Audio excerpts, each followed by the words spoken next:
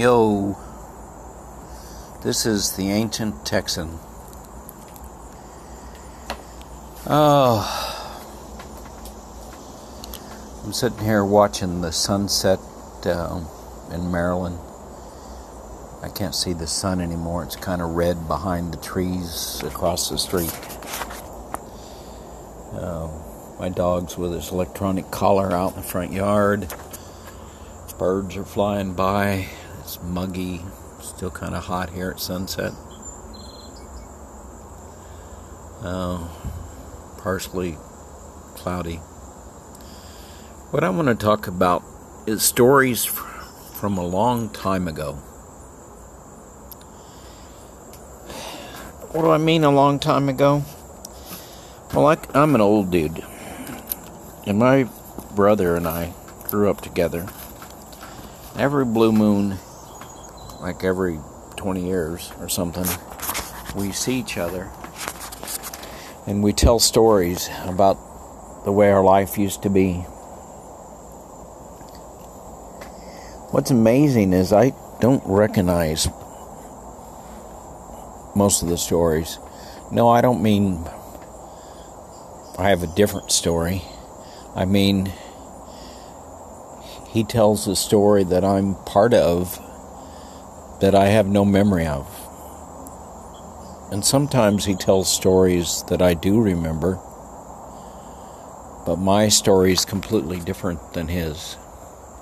So these are, 50-year-old stories. But somehow, my brother and I are united by the stories we remember. The stories of our youth together, the stories of our family and our parents. Even though those stories are pretty much different, and I could kind of go into some of them. My brother has his recollection that I was a lot tougher than I remember being. I do remember some of the incidents where I put a guy that was messing with him in a big cardboard box in the middle of summer and sat on the top of it. But my recollection of that guy was, he was a lot bigger than me, but he wasn't a tough guy. He was just a big guy. But to my brother, he was a big, tough guy. The toughest guy in the neighborhood. Well, he was a big guy and he was a bully, but he wasn't so tough. And, the way we both remember, his name was Billy Dotson. It's quite a bit different. I remember after Billy Dotson came back from the Marines, then he was a big, tough guy. And I go, wow, this is a different guy than I remember. He has stories about our dogs and about my dad and about my mom, and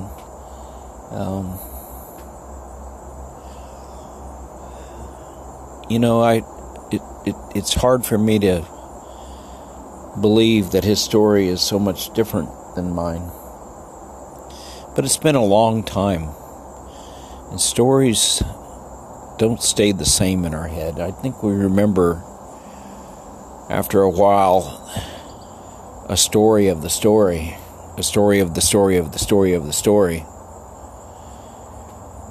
And every time we recall it and save it, it's kind of like that Xerox machine. It gets a little more blurred. Except, unlike the Xerox machine, it doesn't get unreadable. It's still readable. You can still see it. But it's only loosely connected, I believe, to the original story.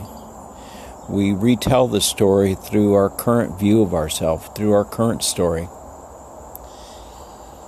So, if that's true, what does it say about all these people that get convicted of something they did 10 years ago, 30 years ago? Okay, let's just hold that thought. My daughter has a story of how she was raised, and she remembers I was never home. I was always gone somewhere. Well, I think the mathematics of it, I could go and say I was home, 70-80% of the time. But what sticks in her head is that 20% of the time I was gone. And maybe the 80% of the time I was there, maybe a lot of that time I wasn't giving her the kind of attention she needed. So from her point of view, I was always gone and she didn't have anybody. And she remembers her mom as being mean to her and not loving her. And some of the stories, without getting into specifics there, I don't remember. I mean, it's not my perception of my late wife. But they're pretty real to my daughter. Now, I don't know how you ever go back and sort out, what are the facts, what are the realities, and I'm not sure it matters. The actual physical facts are not even real important while you're living your story, because you're not taking all the happenings around you and developing a well-balanced story. The very first time you remember something, the very first time you look at something, you pick which facts support your point of view. And you weave that into your story. You leave out those that don't. Maybe you color some of the facts and change them a little bit. And do you do it deliberately? Sometimes. A lot of times I'm not even sure you're doing it. So, is there any way to go back there? And does it matter? I think what matters is this idea that we hold, that we remember stuff and we know what happened, not only 30 years ago, but we know what happened yesterday. What we know to be true is mostly only part of the truth, and it's the part of the truth that we choose to weave into our story. New message is received from Bloomin' Flowers. So,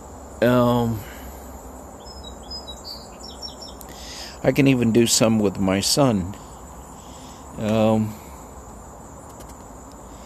He thinks I didn't do enough with him when I was young. I didn't protect him enough from his mother, who was obsessive, compulsive. My story is that I tried pretty hard as a single dad, having him in the summers, traveling, from Louisiana to Georgia to pick him up every month. I always did the traveling, not his mom. I tried to spend a lot, and I spent more hours with him to the detriment of my two daughters, because I always thought they're always around and he's just here for the summer. So I would spend more time with him than them, and that's my story. And that kind of ties into my youngest daughter's story, that I didn't spend enough time with her. My oldest daughter, interestingly, we haven't had this story discussion. She was perhaps a little closer to her mom than the younger daughter, and my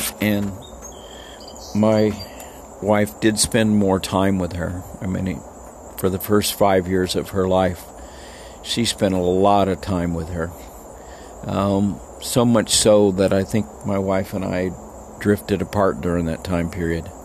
I mean, it's a common story that happens to couples, and that's my story. So I don't know. And my son also has the story that I don't express my love to him enough, and I'm not interested in him enough. Or I haven't been over the years. I'm trying to rectify that. There's some truth to that. You know, I got my story about why that happened. I think I've spent a lot of my life struggling against the religion that I was brought under and the self-righteousness that left in me, and how it made me. I don't know if "made" is the right word. How I ended up seeing women and objectifying them, and being overly interested in sex instead of relationships and caring and loving. You know, I've got a whole story on that, which I can tell sometime, but it's not the point of today's examination. So, you know, my son has his view of me, and I have a view of me, and I think there's, you know, I'm able to see now there was quite a bit of truth in his story. I have a lot of information that he doesn't have, and that would be the same way, you know, with my younger daughter. Well, I have more information from my point of view. They have more information from their point of view, more hours spent with me not there, that they were thinking about while I was thinking about something else and being somewhere else. So, I wonder, you know, when I look at my own life and the stories that my children has, my brother has, how much different those stories are than my stories. And I look at, you know, jury trials on TV now, like, say, Crosby or Kavanaugh, although that wasn't a trial, that was, you know, and they're all kind of, you know, guilty till proven innocent, or, you know, once a woman comes out and says something. And I think the women are, you know, for the most part, probably saying what they remember and their story. But it really bothers me that they're telling their stories 20, 30, 40 years after they happen. I just can't imagine how those stories are balanced or real. Not that something didn't happen. I don't doubt for a minute that, you know, something probably happened that shouldn't have happened. And I expect the guy tells the story in a way that benefits him, and the woman tells it in a way that benefits her and does her point of view. But I have so little doubt about our ability to tell balanced, accurate stories. They're incomplete and inaccurate all the time.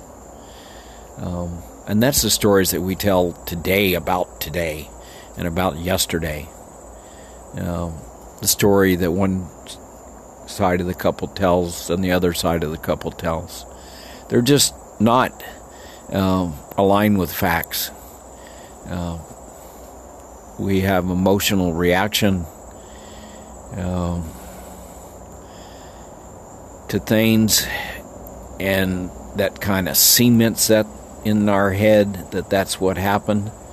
Now, next time that happens, it gets amplified, and that part of our brain just, you know, red lines. Something else that happened doesn't trigger an emotional response, and it gets forgotten. So we eventually get these things that trigger us and redline our emotions and cement those thoughts in our head. Now, those thoughts and those feelings based on something action we saw, but that's a filtered response based on what we're choosing to see. Our emotional state is choosing to see our state of mind. So I am really really, really skeptical on this certainty that, we have about our past and our story. And even the story of, you can take it on a bigger scale. Like the story of the United States. How do we see that? We see that from a white male perspective.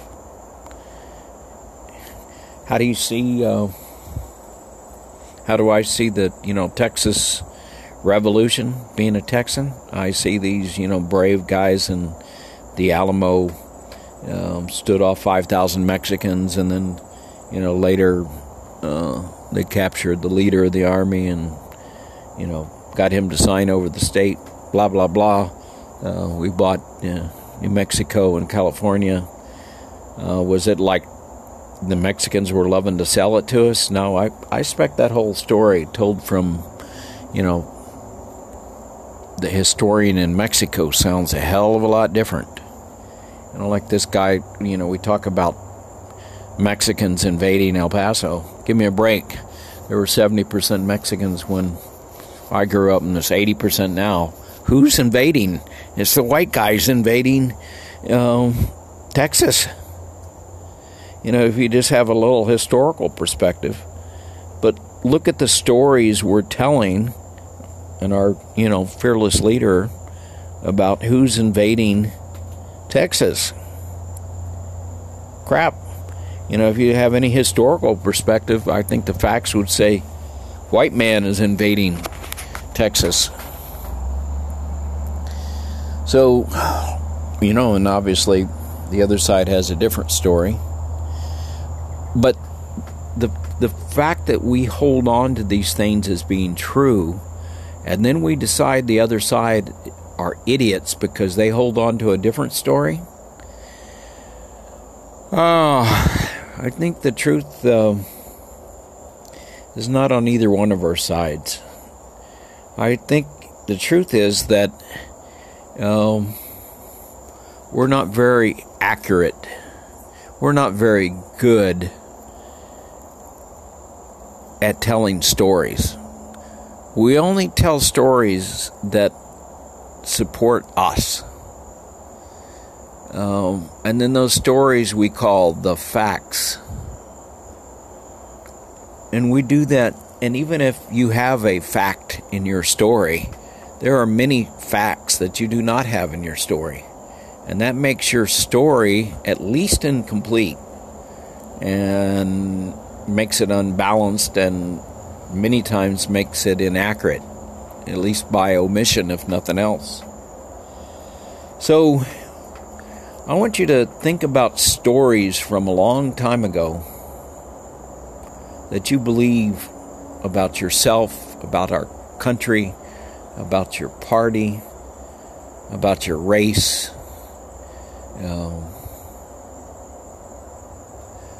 about your life, about our country, about the world, and recognize that your stories are constructed in your mind, and that what you actually know is really pretty small and from a very narrow point of view. What does that matter?